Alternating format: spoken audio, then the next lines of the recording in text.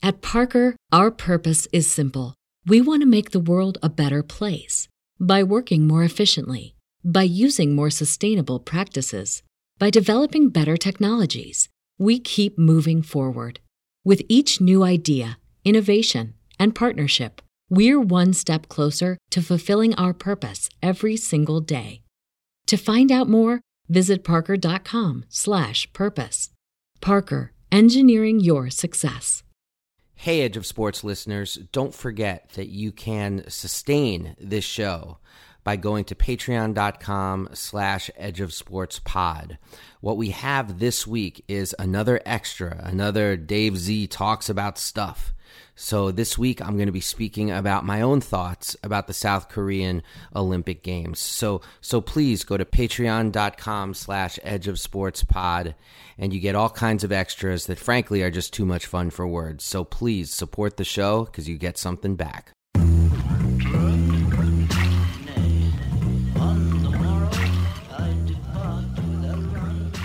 Welcome to the Edge of Sports podcast. I'm Dave Zirin. This week we speak to Jules Boykoff, author of the book Power Games, A Political History of the Olympics, about everything going down with the South Korea Winter Games. Also, I've got some choice words about why the Philadelphia Eagles, so many of them, plenty of them, are going to skip the White House visit this year. Some of their quotes will absolutely peel your eyeballs back. And I got you Just Stand Up and Just Sit Your Ass Down awards, some Kaepernick watch, and much, much more. But first, let's talk to Jules Boykoff.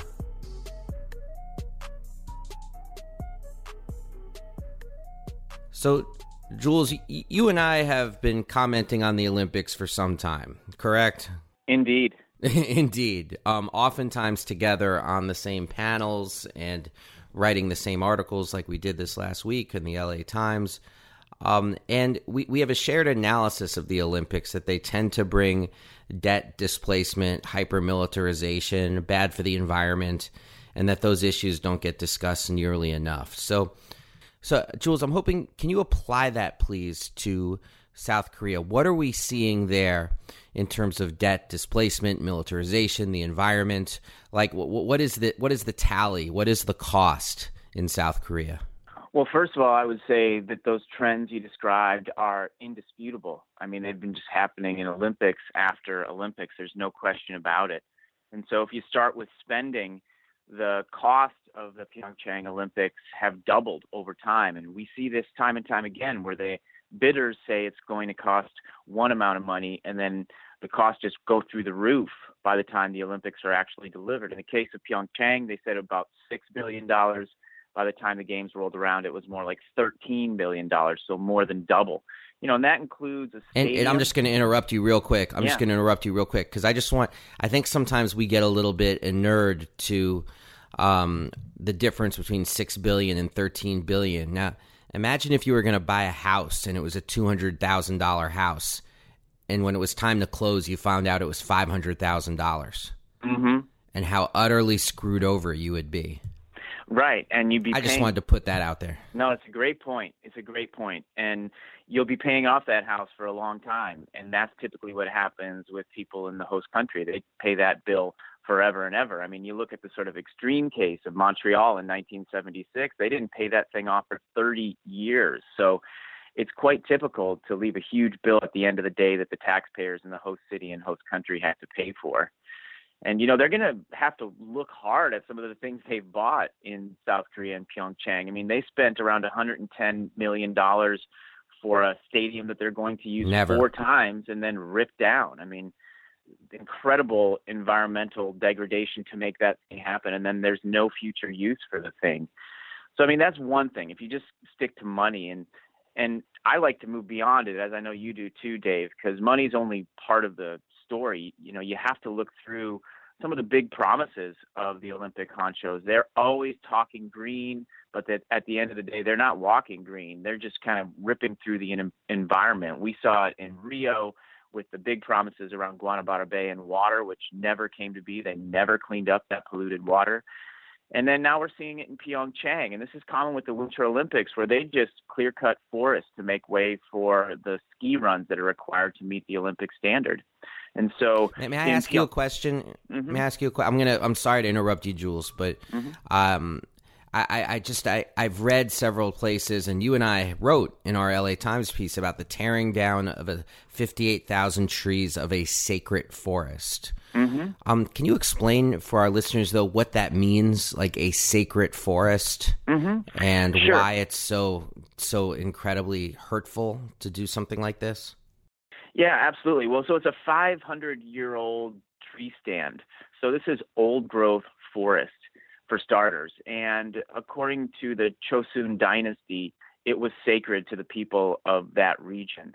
So when they cut that down, they offended a lot of people from that area. And there were actually protests around that. And it's not just that it's sacred, actually. It's really important in terms of the ecosystem of the area. There's protected species that live there, like the flying squirrel and the lynx that are being displaced just for 15 days of skiing or so.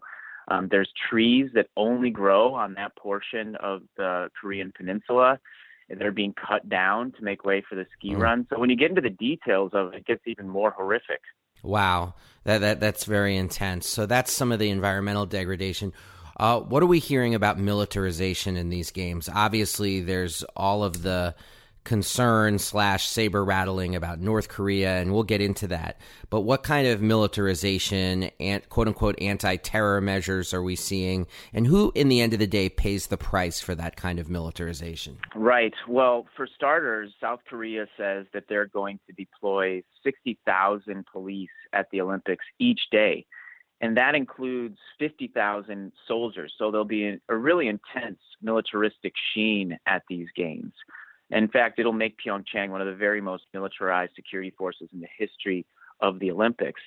And so who usually pays for that is the everyday people, because they're getting all sorts of tactical drones, special CCTV cameras, facial recognition systems, and they were not going to put them back in the boxes and return to sender when it's all over. They keep these things and they use them for everyday policing. I mean, the Olympics are basically a huge ATM machine for the security industries and the police forces of a country.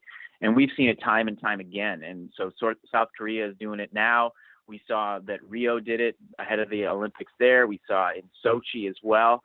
The trick is that, the world has become kind of a massive geopolitical tinderbox that the Olympics use to sort of leverage the ramping up of militarization to protect the spectacle. And so we're definitely seeing that. And there's some reality to it for sure, Dave. I mean, South Korea, there's a long-term disagreement between North Korea and South Korea, and those sentiments are very real. But certainly the local police are leveraging the moment to get all they ever wanted. And let's talk about North Korea, South Korea here. First and foremost, North and South marching into the stadium together as one. So I think the people in the Olympics, they love that vista because it shows that the Olympics can be a vehicle for peace.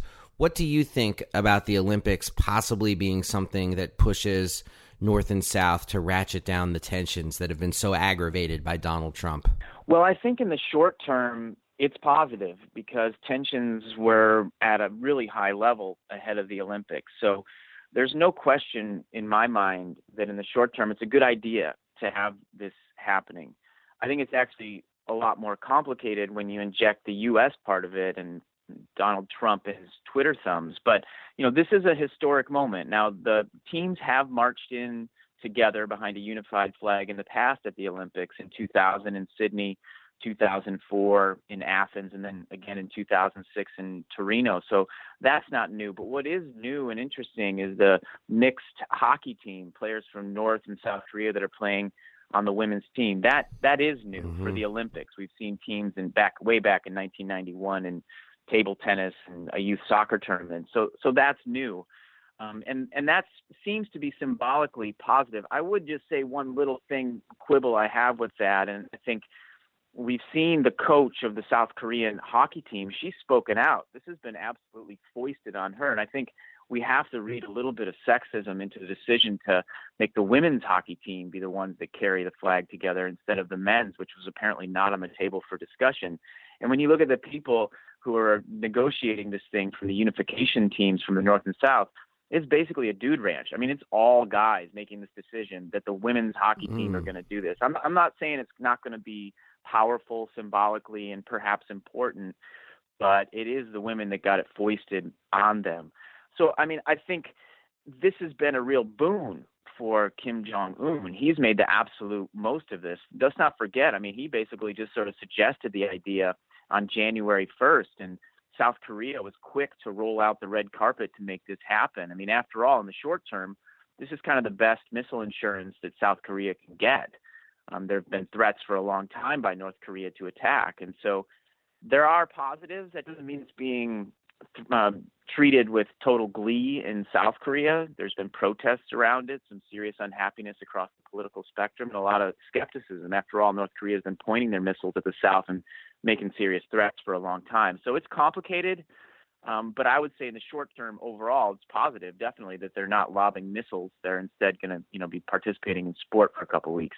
Yeah, my personal analysis of this is that the reason why South Korea jumped on this so quickly is precisely because they're desperate to look for an avenue to organize diplomacy outside of the Trump administration because of the way Trump, first of all, doesn't even have an ambassador to South Korea and has completely decimated the State Department.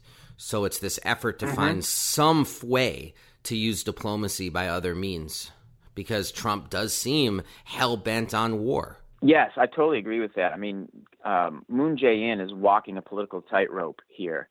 And everybody knows it. The honest people in the International Olympic Committee will tell you as well that you have unstable leaders involved in this situation, and Trump is definitely one of them. And, God knows what will happen if he gets his Twitter thumbs cranking during the Olympics, what he'll say to try to undermine sort of incipient friendliness between the Koreas. But I think you're right. They're trying to figure out a path that doesn't necessarily include an embarrassingly bellicose United States.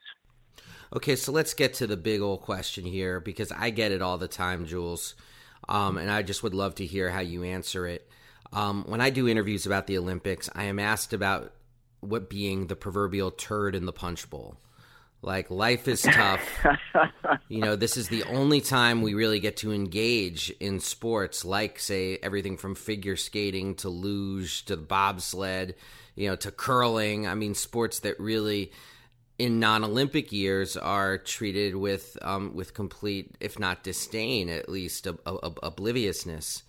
And so I ask you the question, I mean, do you watch the Olympics, or what do you say to people who are wrestling with whether or not to boycott their viewing habits over the next couple of weeks? Mm-hmm. Yeah, that's tough. I mean, I do watch some of the Olympics. There are athletes who I really admire. Typically, they're the ones that have a little bit of political impulse behind things they've said or what they represent. There's no question that the Olympics really raised the profile of women athletes. I think that's really important. And we'll just see many, many amazing women athletes. And I can get behind that. I just think that we can hold two complex ideas in our mind at the same time. I mean, the Olympics are this Janus-faced behemoth. On one hand, you got these amazing athletes who are inspiring on many levels. On the other hand, you've got this horrific, grizzled underbelly that we've been talking about today. And so, I think we can both celebrate the athletes and appreciate them while critiquing the sort of uglier machinations of the Olympics. It's hard to hold it against a loser from the United States or from wherever, Switzerland, Germany, who has put together their money over time, saved every last penny to try to realize their dream. This is their one moment in the sun. It's kind of hard to disrespect them individually as athletes. So I think we can walk that line between the two. But I do think also we need to be relentless in our criticism of the Olympics in terms of its ugly machine side. I don't think we need to give them a break on that. The International Olympic Committee parachutes into each city, and they just make their way with that city. They do whatever they want. They get the 5-star treatment, then they jet off to the next place. And it's disgusting, and it needs to be stopped. And so I would say we can do both things at the same time. Mm. And then the other big political story out of these games is, of course, Russia. As we're having this conversation, the appeal by Russian athletes who've been banned, I believe it was 65 of them, who've been banned from these winter games, was denied by a judge, so they will be banned. What do you think about the banning of the Russian athletes for doping? Well, yeah, I think that we need to take a step back when we think about Russian doping and realize the fact that the International Olympic Committee knew about Russian doping way back in 2013. So I think we need to point the finger at the International Olympic Committee for dragging their feet like nobody's business. I mean, the whole story has sort of like Cold War spy novel thriller elements to them, passing urine through these little holes in the wall. You got this guy now hiding out, Gregory Rodchenkov, a whistleblower hiding out in the United States under federal protection. I mean, it's easy to get really into that stuff. That guy better not cook any minute eggs. No, he shouldn't.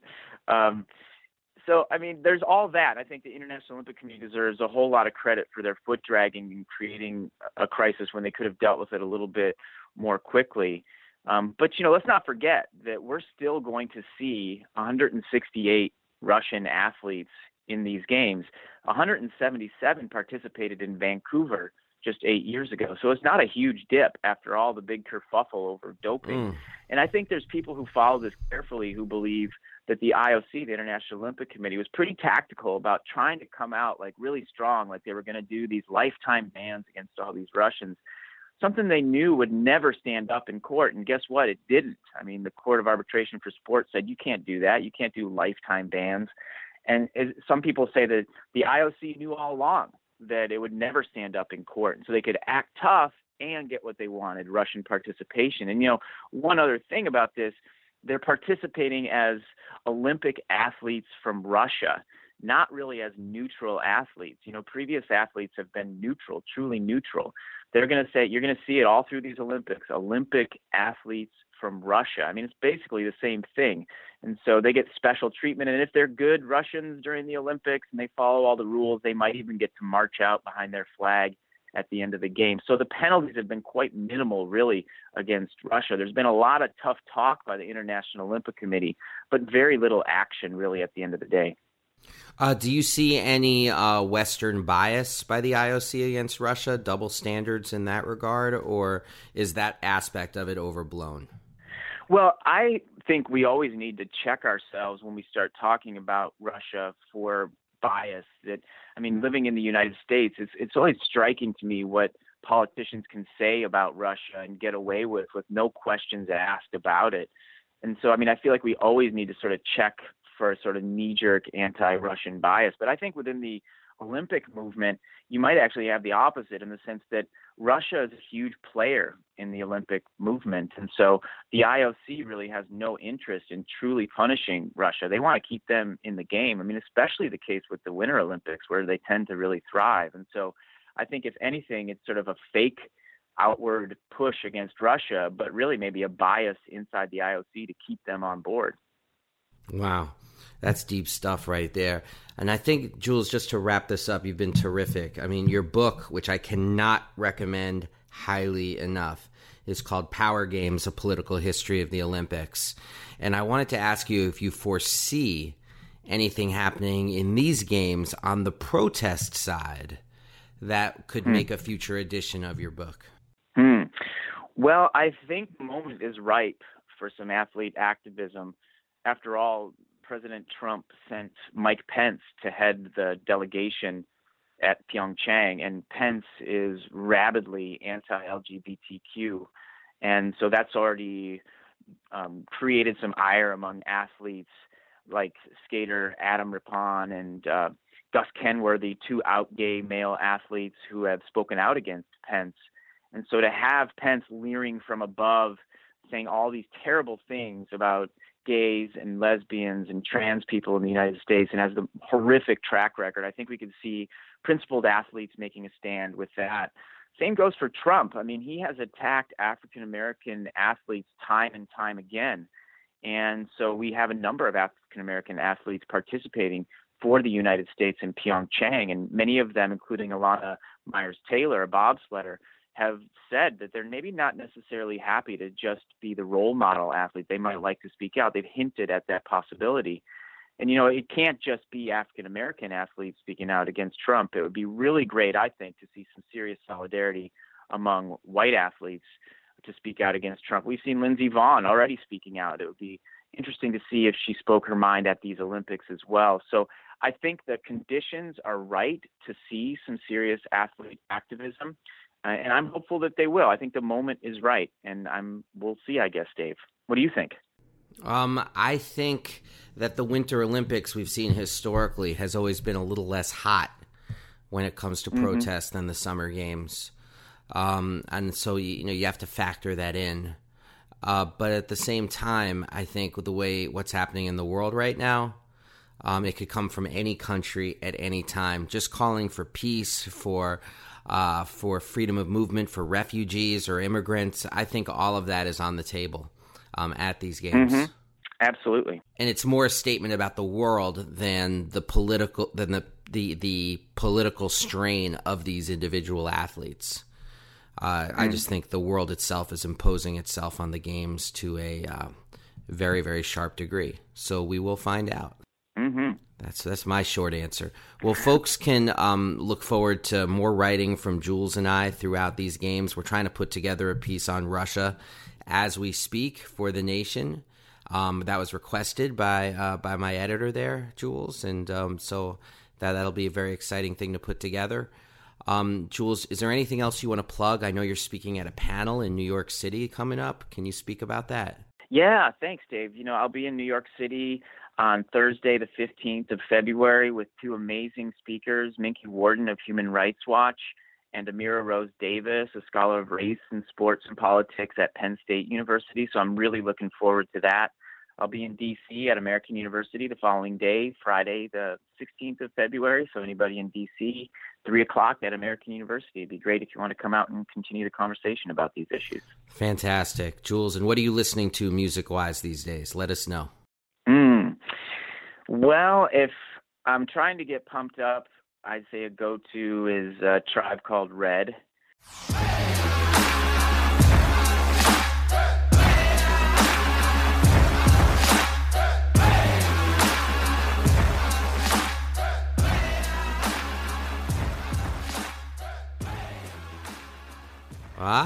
Yeah, I've heard of them. Yeah, they're fantastic. And if I'm relaxing, I guess I like to listen to Thievery Corporation. It can sometimes get you pumped up, but it can also help you calm down, get a little writing done, and just relax. Dang, I've never heard Thievery Corporation associated with chilling out. I'm going to have to look deeper into their catalog. I'll send you a couple tracks to get you going. Please do. Please do. Jules, great to hear from you as always. Thanks so much for joining us on the podcast.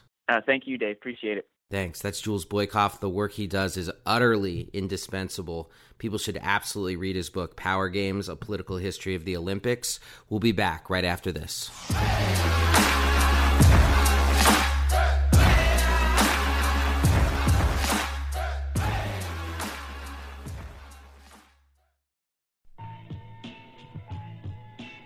And now, I've got some choice words about why the Philadelphia Eagles are not exactly feeling a visit to the Trump White House after winning the Super Bowl. Okay, look, the NFL's time-honored tradition is a simple one. You and your team go to the White House after winning the Super Bowl. This goes back decades. But whether it happens in 2018 is officially an open question.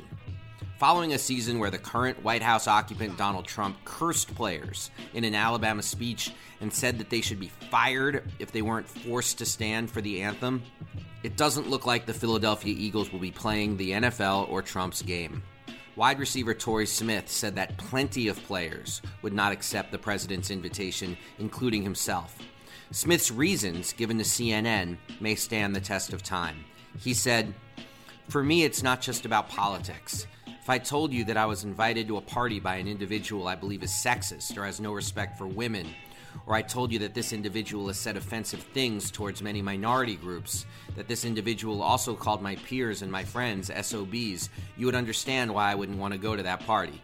Why is it any different when the person has a title of President of the United States?" That answer is so lacerating because Smith is basically saying it's not about politics. It's just about the president being a racist, sexist jerk, but not politics. This is a perfect articulation of a view shared by many people who see politics as what happens on Capitol Hill. But a collective antipathy towards this president runs a lot deeper than what comes out of the mouths of congressional Democrats. Another Eagles player not playing Trump's game is defensive end Chris Long.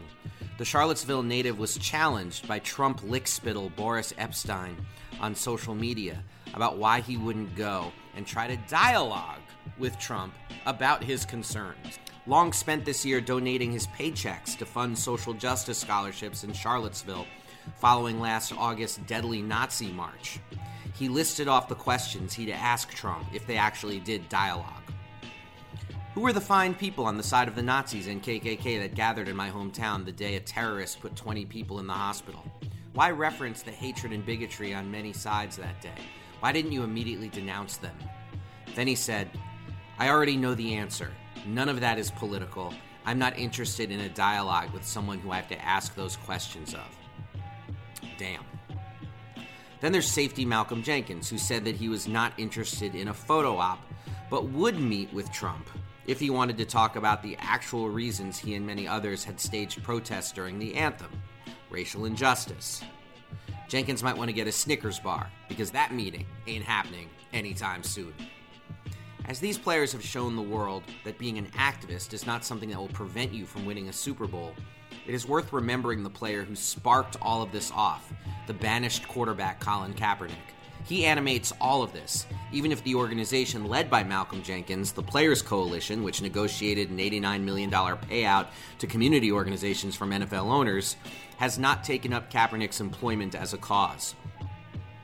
As Torrey Smith said, I have a lot of respect for him. You know, Colin Kaepernick is a person that history is going to look back on like he's a legend. He's a legend to me, and I'll have his back any day of the week, end quote.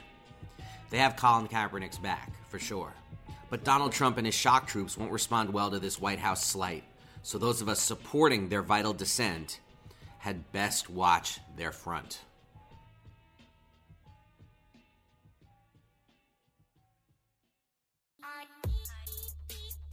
This podcast is sponsored by The Nation magazine. Just go to thenation.com/subscribe. This week's issue, which you have full access to online if you subscribe, is amazing. We got a full article by Stacey Mitchell on Amazon, and they're setting cities against each other for the purposes of opening Amazon HQ 2. Also, Bryce Covert on labor and monopoly power, David Dayen on Warren Buffett's expose, and George Zornick interviews Elizabeth Warren, and he does not do a soft interview. George is very good at his job. So please go to thenation.com/subscribe. And remember, when you support The Nation magazine and its indispensable journalism, you also support the continued existence of this podcast. And now, back to the show.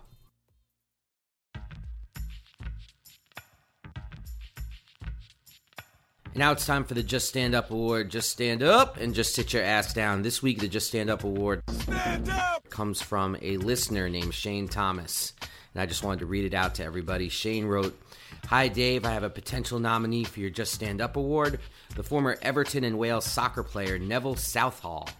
For a spell in the 1980s, he was arguably the world's best goalkeeper, and he did an interview with the London Times. His thoughts on topics like homelessness, the working class, and the conservative government are sentiments you may agree with.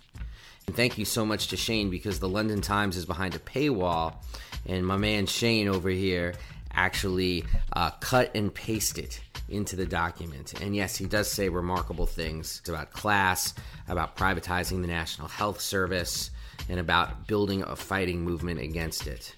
It's really good stuff. So thank you, Neville Southall.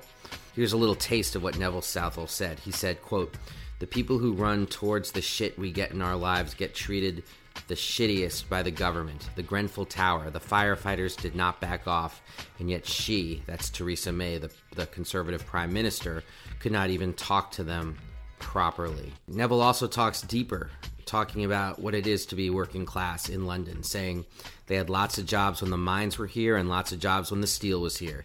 You take those two big things away, what's left?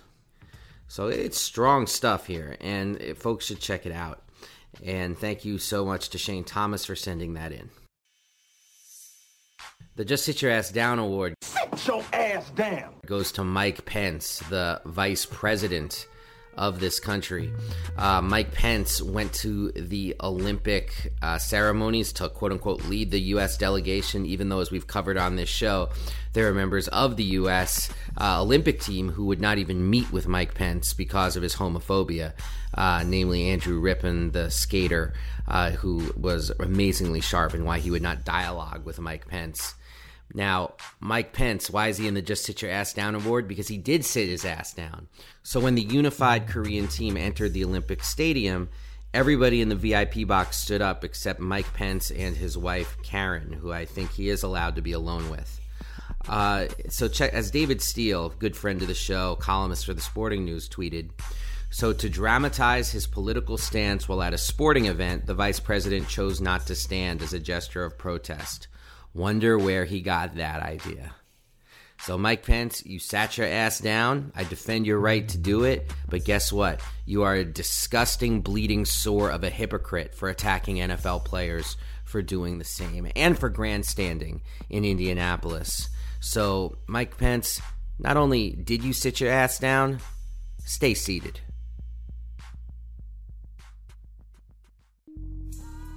If you like Edge of Sports, you got to check out Start Making Sense from The Nation magazine. It's progressive news without the boring parts. Every week, host John Wiener takes a step back from the daily media deluge to talk to some really smart people. People like Naomi Klein on climate change, or Keith Ellison on a strategy for the Democratic Party. And he's even had me on the show to talk about sports and politics. Catch a new episode of Start Making Sense every Thursday at thenation.com, on iTunes, or wherever you get your podcasts.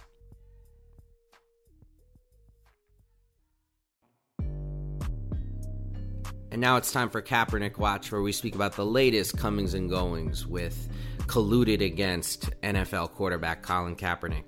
The thing I got to throw down with this week is the money that's being thrown at Jimmy Garoppolo, Matt Stafford, and Derek Carr. These are the three highest paid quarterbacks in the NFL, with Garoppolo now being number one with $27.5 million a year.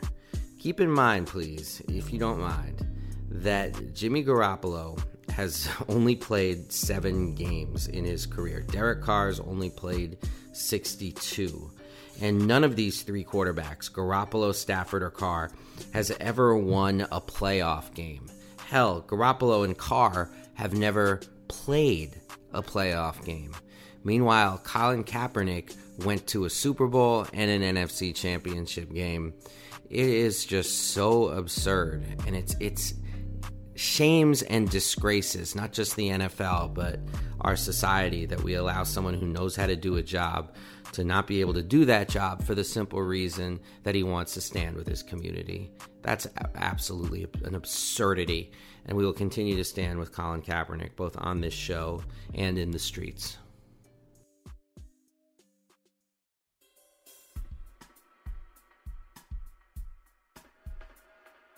Well, that's all for this week's episode of Edge of Sports. Thank you so much, Jules Boykoff. Thank you to my producer riding solo, David Tigaboo. Remember, you can support the continued existence of this podcast by going to patreon.com/edgeofsportspod.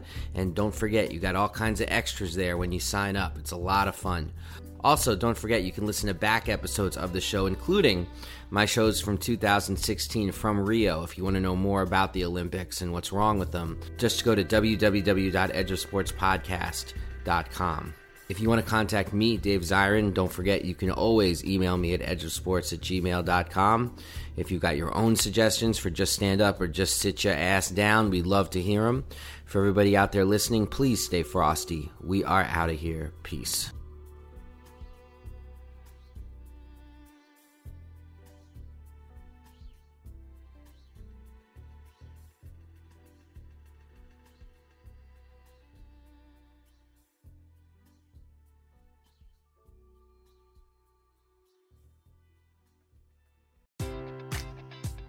Enjoy all your favorite sports like never before at BetMGM. Sign up using code CHAMPION and receive up to $1,500 back in bonus bets if you don't win your first bet. When you register with BetMGM, you'll get instant access to a variety of parlay selection features, live betting options, and the best daily promotions in the business. And with BetMGM at your fingertips, every play and every game matters more than ever. Remember to use code CHAMPION and receive up to $1,500 back in bonus bets if you don't win your first bet. Place your money line, prop, or parlay bets with the king of sportsbooks today. BetMGM and GameSense remind you to play responsibly. See BetMGM.com for terms. 21 plus only. Virginia only. New customer offer. Subject to eligibility requirements. Rewards are non-withdrawable bonus bets that expire in 7 days. Gambling problem? Call 1-800-GAMBLER. Promotional offer not available in Washington, D.C. At Parker, our purpose is simple. We want to make the world a better place by working more efficiently, by using more sustainable practices, by developing better technologies. We keep moving forward. With each new idea, innovation, and partnership, we're one step closer to fulfilling our purpose every single day. To find out more, visit parker.com/purpose. Parker, engineering your success.